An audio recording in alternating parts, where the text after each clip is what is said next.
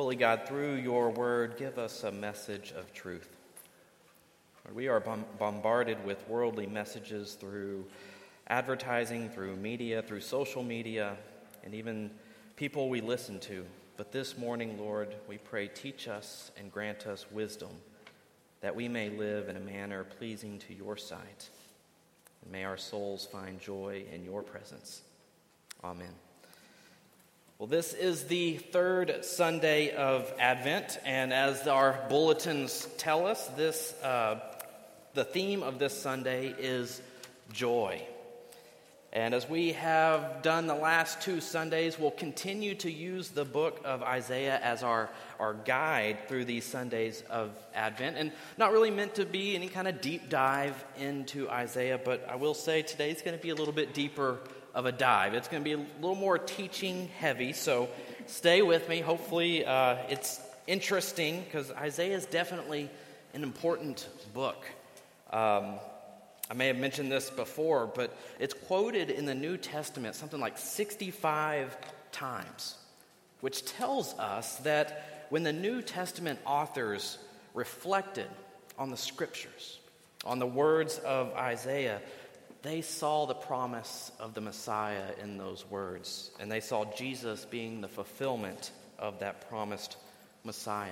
Jesus himself, even when he very first launched into his public ministry, reflected on these words, or on Isaiah's words. When he's in Nazareth, he goes to the synagogue on the Sabbath, and he's handed a scroll to read from, and it's the scroll of Isaiah, and he goes down and he finds what's in our Bible, Isaiah 61. They didn't have those chapter divisions back then, so he had to scroll down and find it. But he comes to this passage in Isaiah, and it says, "The Spirit of the Lord is upon me, because he has anointed me to proclaim good news to the poor. He has sent me to proclaim liberty to the captives and recovery of sight to the blind, to set at liberty those who are oppressed, and to proclaim the year of the Lord's favor." He rolled up the scroll, he gave it back to the attendant, and in the presence of the people in that synagogue, he said to them, "Today this scripture has been fulfilled in your hearing." This passage in Isaiah is pointing towards me. And so I don't want to get too far ahead of myself, but I just want to emphasize the importance of this book of Isaiah. So it's definitely worth a deep dive, maybe a Sunday school class or maybe another series at another time. But I want us to think back real quick to the past two Sundays. So the first Sunday of Advent, we looked at chapter 8. Last Sunday, we took a passage from chapter 11. And we talked about how those two passages shared the same historical context. Well, today, we are skipping all the way from chapter 11 to chapter 40. That's a pretty big jump. Something like, if I do my math right, I think that's 29-ish chapters. And so I thought, before I begin this reading today, just picking up in Isaiah chapter 40, we need to kind of see what's happened, what's been going on, because it's different. There's a different context happening. So I'm just going to try to summarize some of these chapters. But if we remember, chapter 8 and chapter 11, do y'all remember who was king at that time? His name started with an A, ends with a Z. Ahaz? Yeah, I knew y'all all had it. Y'all were all firing on the cylinders there. You got it. King Ahaz. Was he a good king or a bad king? Bad king. Not the best. Not good times. Now there was also the threat of the Assyrian Empire, which was kind of the big empire of the day, and they were known for their brutality. They're not nice neighbors to have. So overall, just not great times.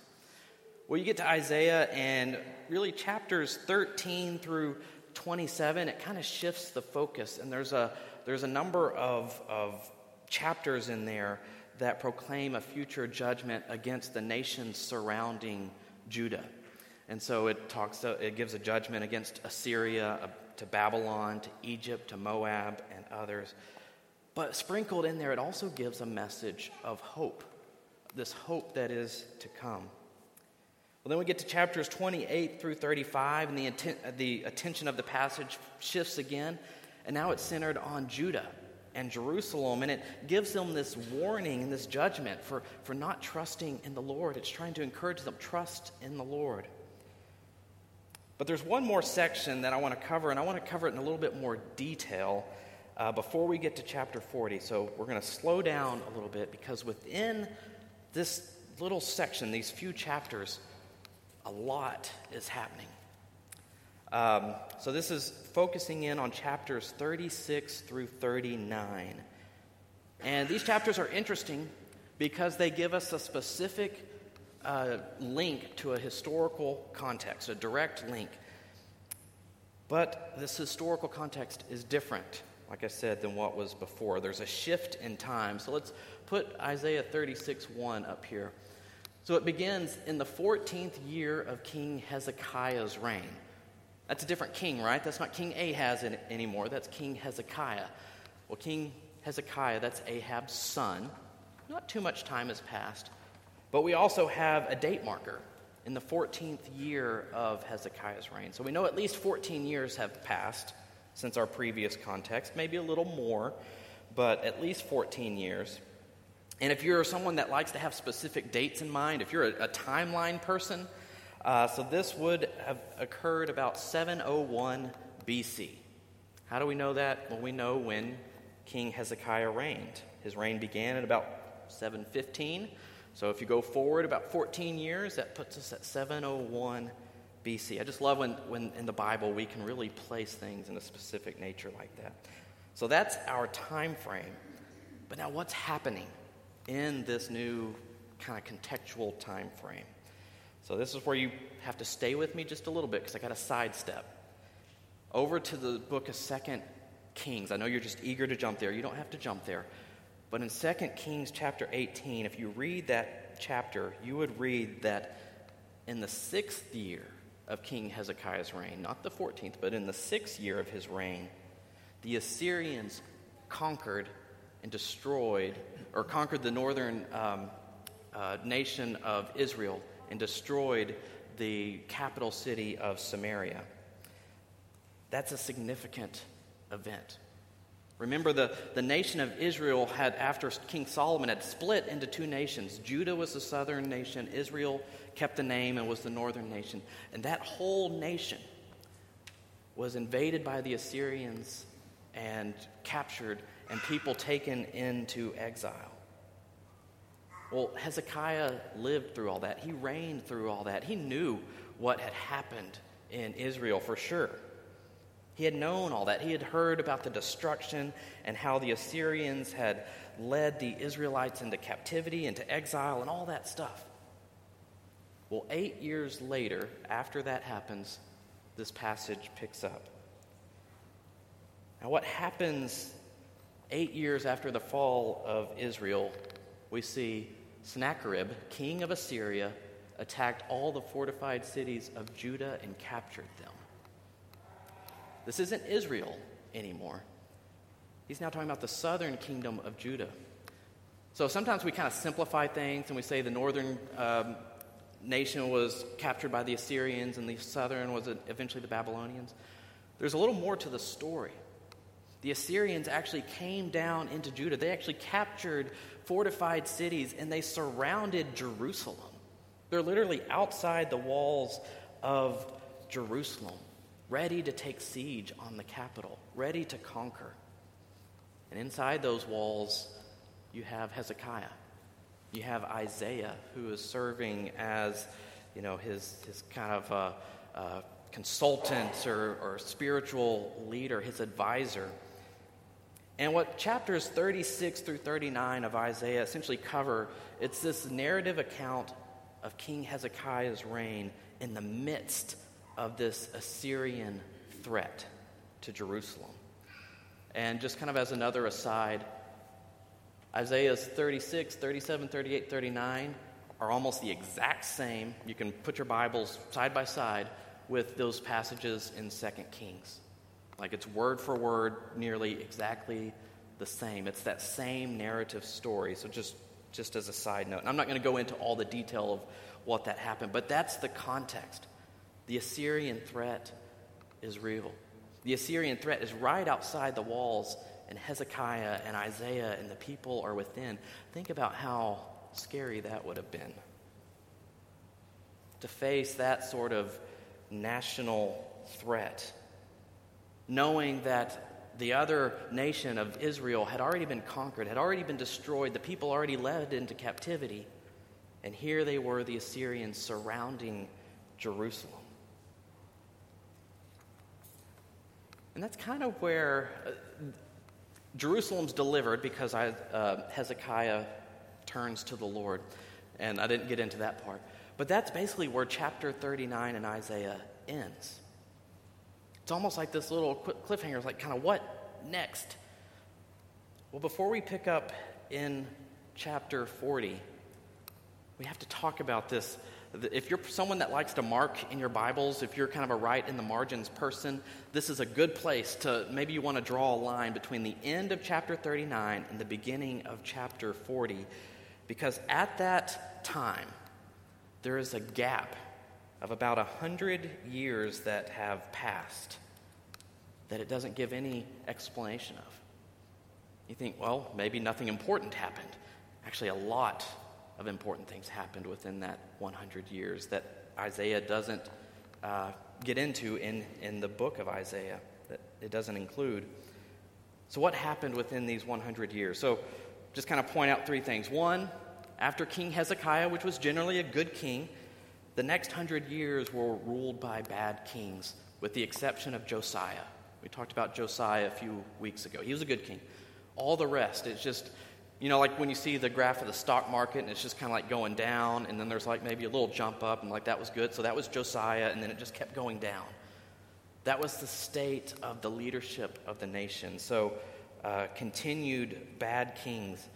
The second thing that happened within these 100 years, so big bad Assyria had then got conquered by the bigger, badder at that time, Babylon. That happened at about 612 BC. So Babylon becomes the new big power at the time, which leads to one of the most significant, if not the most significant event in Old Testament history. When the Babylonians under King Nebuchadnezzar invaded and destroyed Jerusalem in 586 BC and led the people of Jerusalem into exile. None of that's recorded in narrative form in Isaiah. That's what happens within that kind of 100-year or so gap between the end of chapter 39 and the beginning of chapter 40. But you have to understand that when you get to chapter 40, or else you won't know what it's talking about. It won't have much meaning to you when you read the words of chapter 40. Things had gone from bad to worse to about as terrible as they could be. It was the most distressing and devastating time in Israelite history. Jerusalem laid in ruins. People were killed. Others led away from their homes in bondage, sent off to captivity into exile. The temple of God was reduced to rubble. Their place of worship was no more. Think about those people. What future did they have? What hope was there then? What peace did they feel? What joy did they have? Probably not much, if any, at that point. I mean, just read the book of Lamentations. It's a whole book lamenting the destruction of Jerusalem and the despair and the hopelessness that they felt. That's the background. That's the context as we enter into these words in chapter 40. All that darkness, all that pain leads us to chapter 40, and God has a word for his people. So let's read now from chapter 40, and you're going to focus on verses 1 through 9.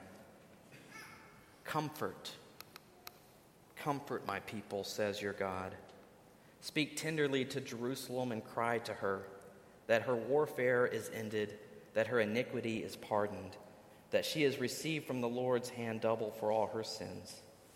A voice cries in the wilderness, prepare the way of the Lord, make straight in the desert a highway for our God. Every valley shall be lifted up, and every mountain and hill be made low. The uneven ground shall become level, and the rough places a plain. And the glory of the Lord shall be revealed, and all flesh shall see it together, for the mouth of the Lord has spoken. A voice says, cry, And I said, what shall I cry? All flesh is grass, and all its beauty like the flower of the field. The grass withers and the flower fades when the breath of the Lord blows on it. Surely the people are grass. The grass withers and the flower fades, but the word of our God stands forever. Go on up to a high mountain, O Zion, herald of good news. Lift up your voice with strength, O Jerusalem, herald of good news. Lift it up. Fear not, say to the cities of Judah, behold your God. In the context of the most devastating period in the Old Testament, when everything was not just figuratively, but quite literally lost and destroyed, verse 1 announces these words from God, comfort. Comfort my people, says your God. When circumstances were about as hopeless as they could be, here we see these words, comfort. Comfort my people, says your God. Speak tenderly to Jerusalem. These words, they're an announcement saying that this time of captivity, this time of hardship and of just despair, of this time of exile is over. And God is going to do a new thing. This is a huge transition point in the book of Isaiah, right at chapter 40 and moving forward, because it's moving toward God's salvation, God's redemption of his people, both his people in Judah in kind of that time, but it's also giving this message of future messianic hope as well. What God is going to do for all of us. Verse 9 compels us, it gives this declaration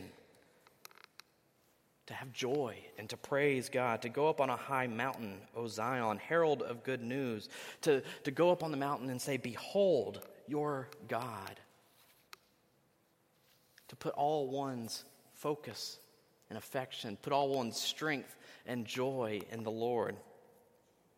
In the midst of this ruin and despair, there's this spark of hope and a reason for joy.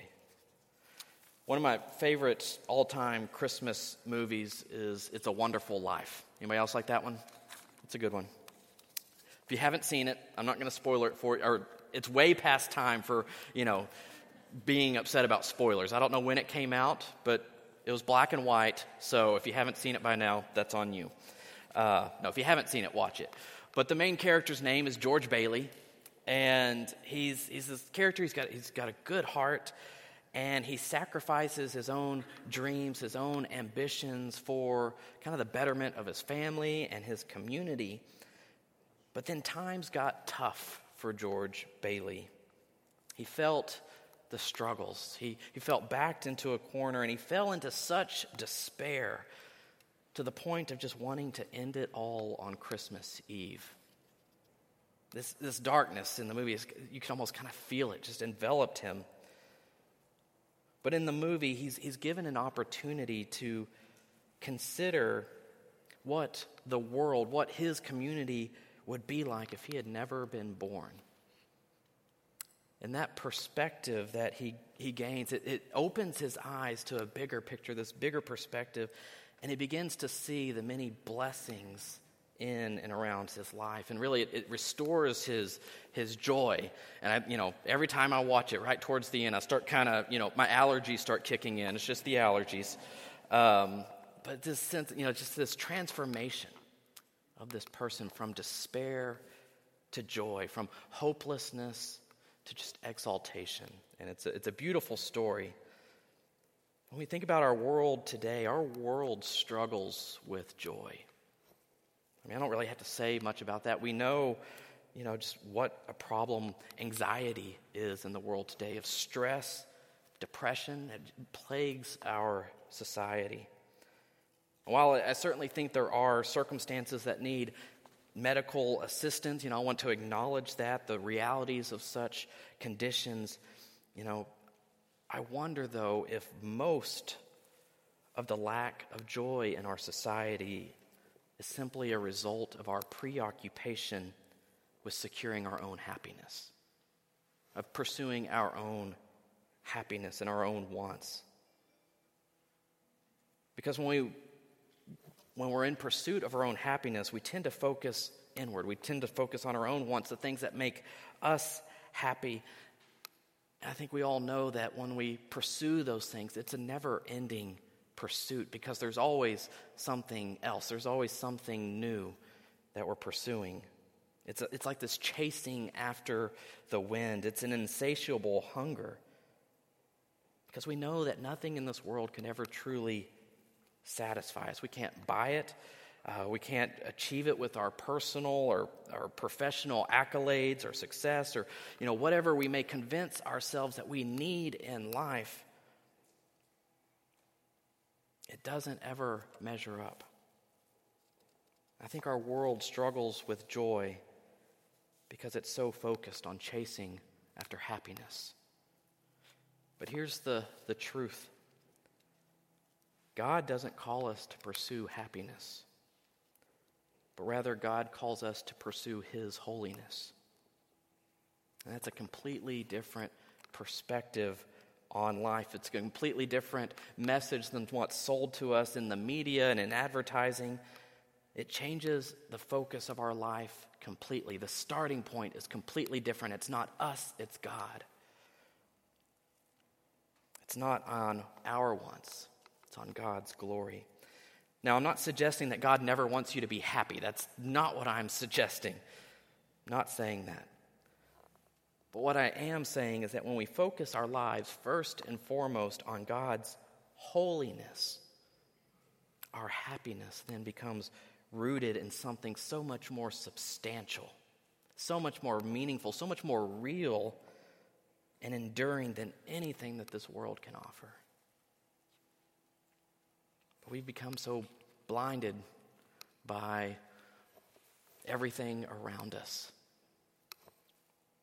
Psalm 16:11 says, "You make known to me the path of life. In your presence there is fullness of joy.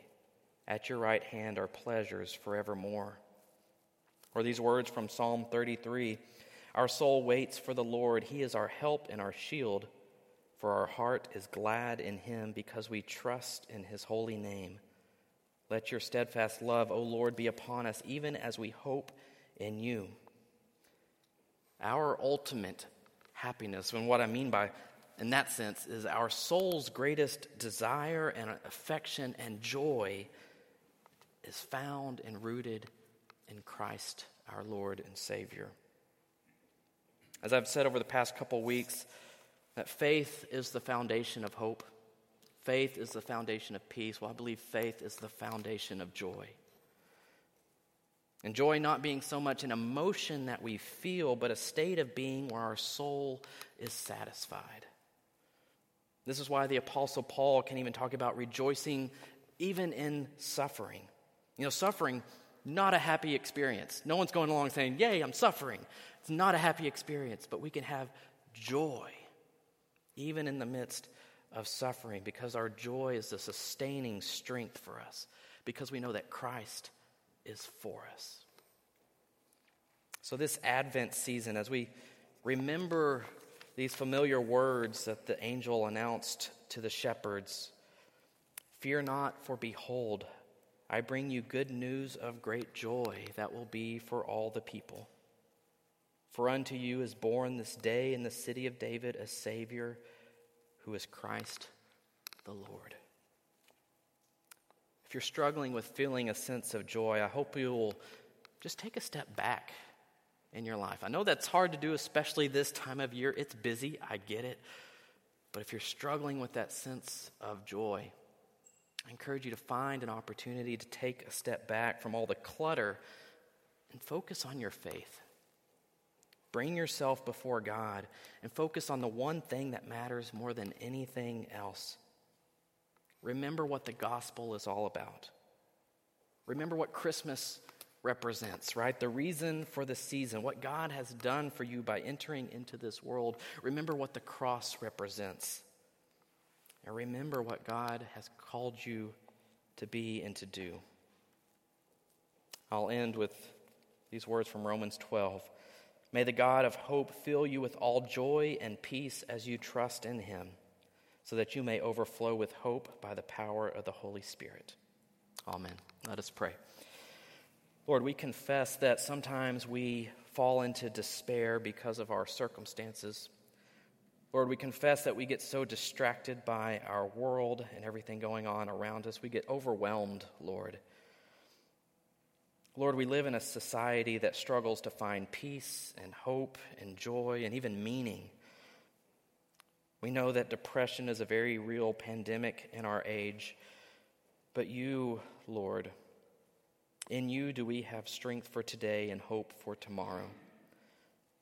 So we pray, strengthen our faith and our resolve to love you, to serve you, and to glorify you in all that we say and do, and empower us to be the light in the darkness. We pray for those in our church family in need of prayer, for those who are mourning loss, for Rick Myers and his